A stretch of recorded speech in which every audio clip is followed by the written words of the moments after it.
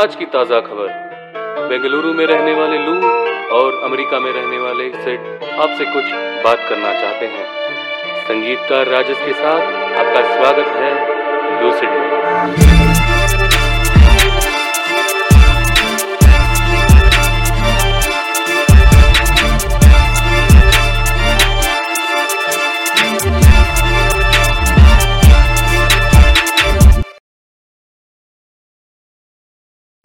What's going on, people? I'm Lou, and there's no Sid, and we are Lucid. Welcome to the second episode of the minicast.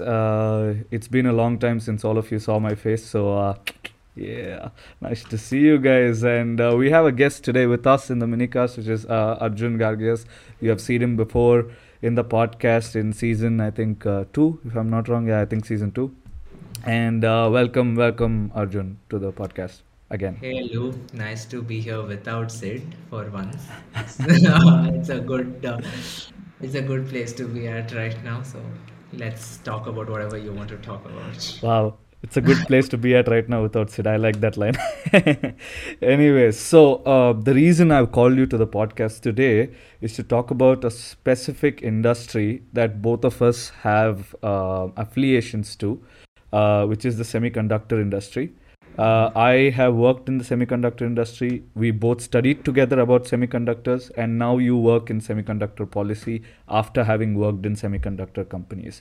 Now, the reason I want to bring this topic up is because yesterday in ISB there was Ashwini Vaishnav who visited us in Hyderabad, and he had an interactive session with students. And that time I had asked him a question about how successful the 2021 semiconductor policy has been in terms of the design ecosystem growth in India. And his answer. Apart from that, I also asked him about the DLI scheme, which kind of has the 51% Indian ownership, etc. So his answer to it was that it has been a resounding success. He said that a lot of other nations are looking at India now. They're keen and watching India. He said that at the end of October, there will be kind of a push for the first agreement to be signed on a fab. By the end of December, there will be a fab, and by next year, we will have the first chip from India. And this is some very, I don't know, this sounds like a very ambitious timeline, but that is why I wanted to have this conversation with you today, because you work in this realm, okay, and I wanted to know how his answers align with what you kind of think is happening in the world and in India. So my first question to you is, why this discussion about semiconductors at all? Like, why is everyone talking about semiconductors so much? What happened? Yeah, I think that dates back to around 2 years back, right? So when the COVID pandemic hit, there was already a decline in the chip production across the world, and when global supply chains were impacted due to the pandemic, one of the major industries which were hit was the semiconductor industry. And that was because it's such a hyper linked industry in terms of um, the number of actors involved and the number of dependencies which have been there. So there is an interesting map which I saw when I was just getting into the field of policy making, and then it showed how a particular chip, right, from the the part wherein it's actually designed, the architecture, and all the way until it's packaged and it's manufactured and it's shipped, it crosses international borders like some 10 times, and it just keeps going around and around. And this is because the fact that it cannot be done in one single location, and because each state around the world has its own strengths in the industry, and different states are well versed in different parts of their supply chain itself. So if you take Taiwan, then it's majorly manufacturing and fabrication. If you take US, it's majorly design, and they own EDA tools like Cadence and Synopsys. And then if you take Japan, they make this photoresist and stuff which are actually used during manufacturing. Even Netherlands, ASML, and they make photolithography equipment which are very very important while actually fabricating a chip. So there are so many dependencies in this entire supply chain, right? So when the COVID pandemic hit and the supply chains were disrupted, this was the fallout for the semiconductor industry was absolutely phenomenal, and we can still see that because the ongoing global chip shortage is just, I don't know when it's going to end. So there have been talks about the fact that it'll end, the production is back to normal. There's that nothing, and major sectors have been affected. Automobiles, for example, Ford had to close down some of its factories because they did not have enough chips to actually get into those cars. So these kind of uh, economic devastation which was caused to the industry because of the pandemic itself and the hypersensitivity of the supply chain was brought the focus on semiconductors. One more thing is, of course, China itself, and the fact that they've been growing a lot in the industry.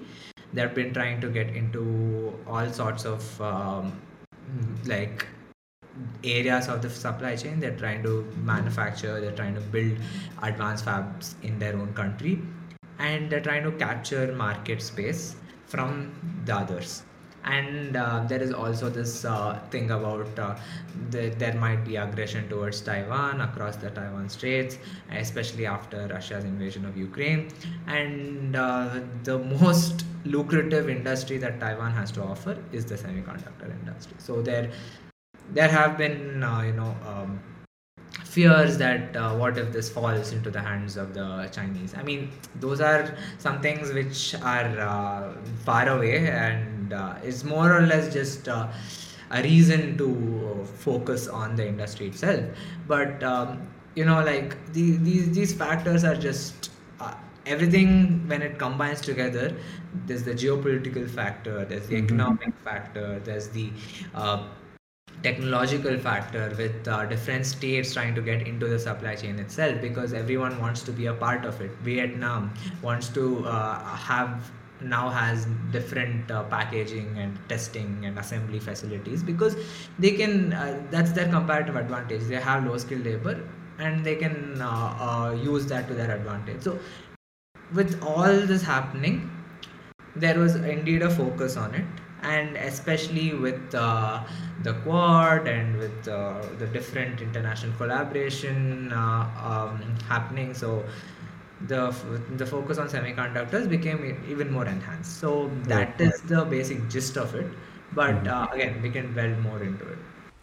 Okay. So according to you, is this industry, the entire supply chain of this industry, is it highly fragile or is it highly efficient? I mean, I think there's this thin line between the two, and where do you think it lies? I think in terms of fragility, it is fragile because of the dependencies it has created itself. So now that Taiwan owns 60% of all the manufacturing in the world, right? So now if one day if actually the Chinese invade Taiwan and they eventually take over the industry and they completely stop it from functioning on a large scale. So can the industry survive at that point of time with only the rest of the manufacturing output other than Taiwan, which exists right now? That's a question you can't answer, but it veers towards saying, oh no, they might not be able to do it because they're overly dependent on Taiwan. So in terms of that, there is fragility. But in terms of efficiency, yeah, because of the fact that there is so many actors and so many companies, there are so many stages as part of the production itself, from the design to the manufacturing to the assembly, testing, packaging, all of it combining to give one chip. So, and I mean one chip in the sense like they'll do it on a multiple and large scale wherein a lot of Got them it. get produced. But either ways, to just for one chip, you just have to undergo all those phases, right? And the fact that they've been doing it till now without having to kind of rely on externalities such as what if there is only an economic boom, then only we can be more efficient. It's not like that, right? It has not been like that because it's been functioning for almost 40 years, almost 40 years now, since the 80s 90s. Right. So in terms of that, yeah, because of the fact that there are so many actors and involved and they're all working in tandem together, they have been efficient. But no one can disregard the fragility which exists because of the dependency some things which have been created. So especially even in EDA tools, right, like Synopsys and Cadence have such a monopoly. Mm-hmm. Like if US says okay, they can't they cannot issue licenses to any other company in the world except US companies. You think I mean, like, that time the entire design ecosystem in India will just crumble because Right. you can't get any access to these tools, because these are the tools which are used to design chips. And in that way, it's extremely fragile and prone to these kind of external factors which can determine its efficiency. So that's something. So, okay, given that you did speak about the design ecosystem in India, and given that I did ask the Honorable Minister that question, my question to you is, what is India currently doing to get into this bandwagon of the semiconductor kind of? Everyone's opening their eyes now. They're seeing the inefficiencies, not inefficiency, probably the fragility in the system and the monopolies that is existing. What is India doing? Where is India going? What do you think the future is? I mean, if we look at a SWOT analysis of India's semiconductor ecosystem itself, right, you can easily figure out that the design phase is the strengths or the comparative advantage for India. Because I mean, we both can relate to it because we were electronics engineers and we ended up being on the market for a couple of years, working in semiconductor industries itself, semiconductor companies themselves. So every year you have a large workforce which is coming in. I mean, there's a large workforce already, and there are multiple students, thousands, maybe 10,000 students who are just getting added on into the workforce every year. And also the fact that I guess most of the major semiconductor companies have their design houses in India. And you can corroborate this because Texas second most biggest center is in Right. Bangalore. Right. So Second biggest R&D. Yeah. yeah, so Texas Instruments has uh, in words, I would say, like they have kind of bestowed upon the part of design to the Indian workforce itself, and they're happy with the work they're doing, and this will continue for a while now. So in terms of that, you can see that the design ecosystem in the country is thriving, but the only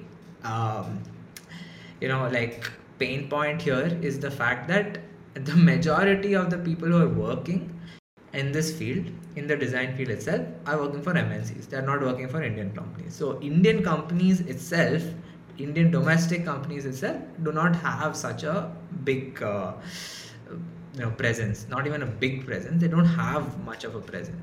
And the fact that this is an industry wherein you rule on IP, right? And when you build intellectual property in certain domains, that's when you kind of establish yourself as one of the de facto leaders in that domain.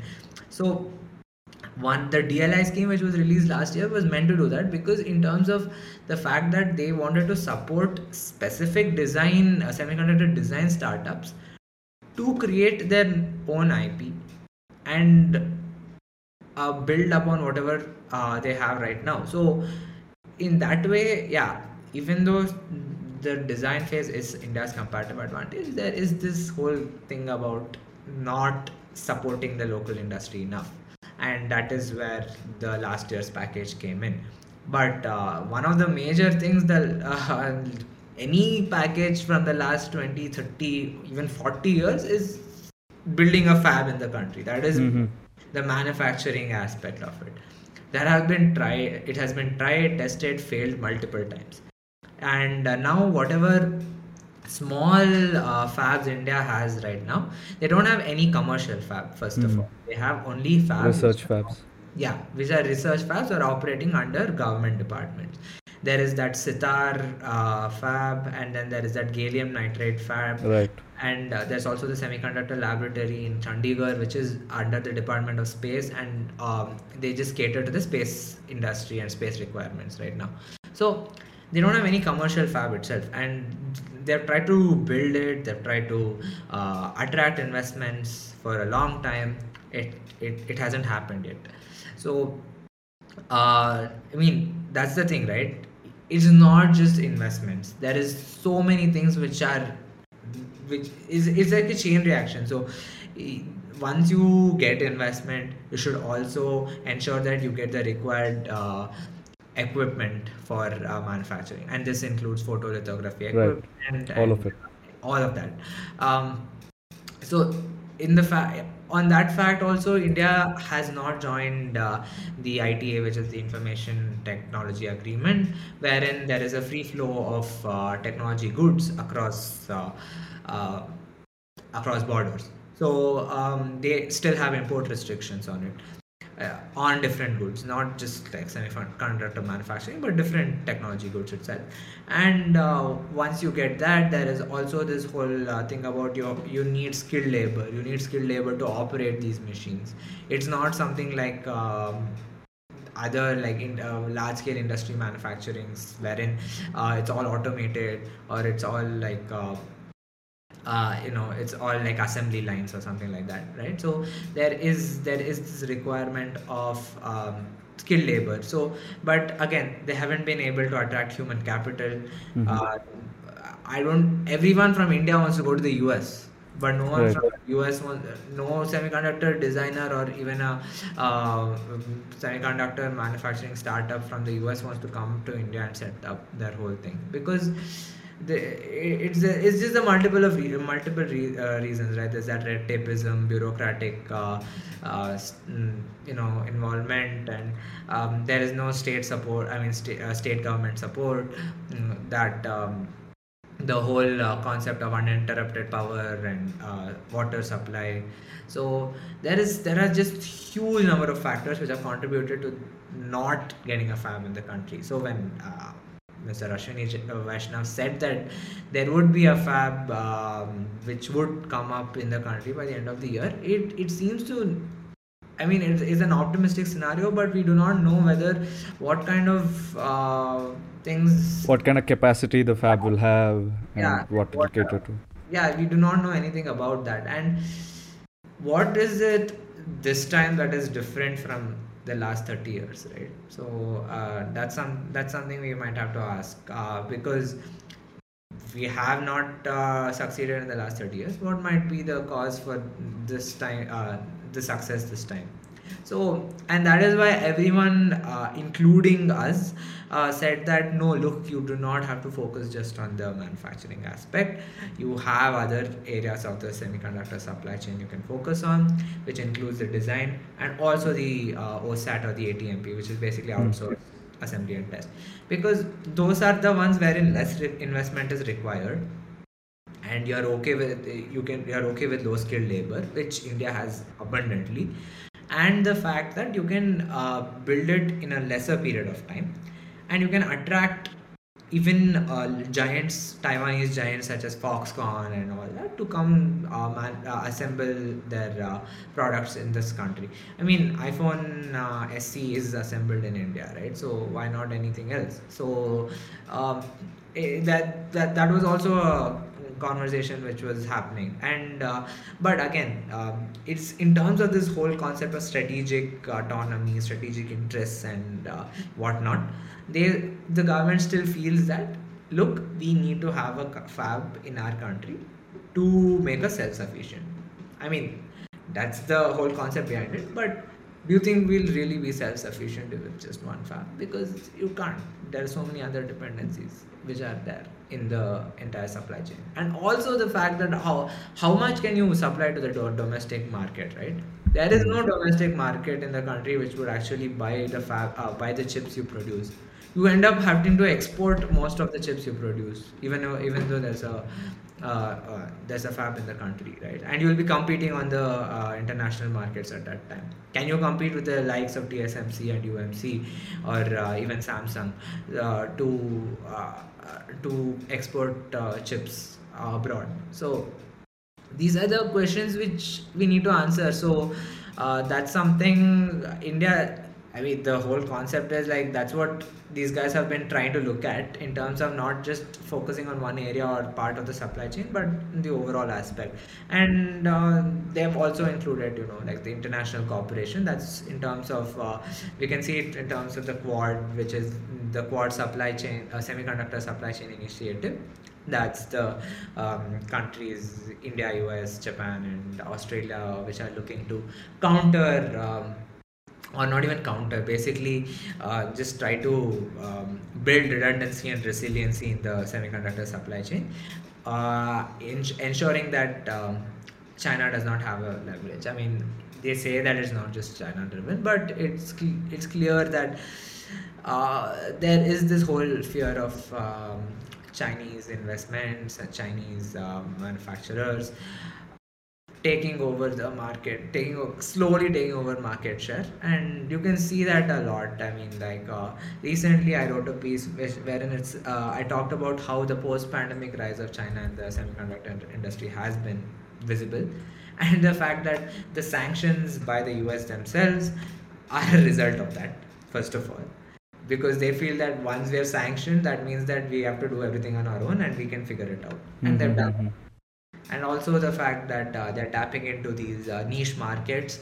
They're tapping into AI chips, AI-enabled chips, wherein you do not need leading edge nodes such as 5 nanometer or 7 nanometer technology. They do not have capability for that either. So they're tapping into niche markets such as AI chips, which will still work with 65 nanometer tech, and which they have the capability to manufacture and fabricate. So in terms of that, they have been rising, and that is why this whole international cooperation behind securing the semiconductor supply chain itself. So India's initiatives are both domestic and the international, like in geopolitical or whatever you can call it. So I can probably call it a very geopolitically strategic kind of investments that India is making more than anything else.